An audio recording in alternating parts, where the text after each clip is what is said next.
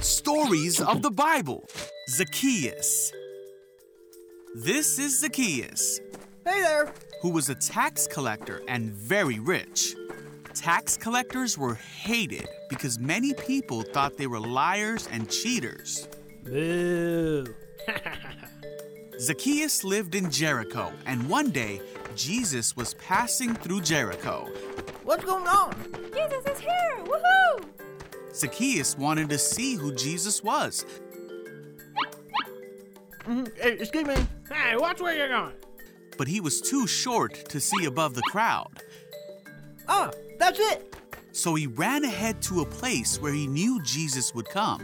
He climbed to a sycamore tree so he could see Jesus.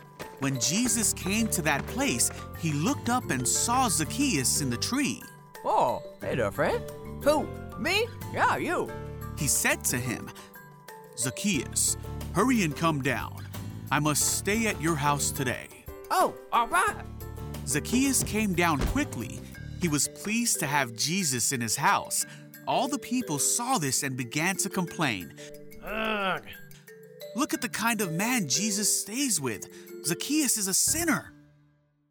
But Zacchaeus said to Jesus, "I will give half my money to the poor. If I have cheated anyone, I will pay that person back 4 times more."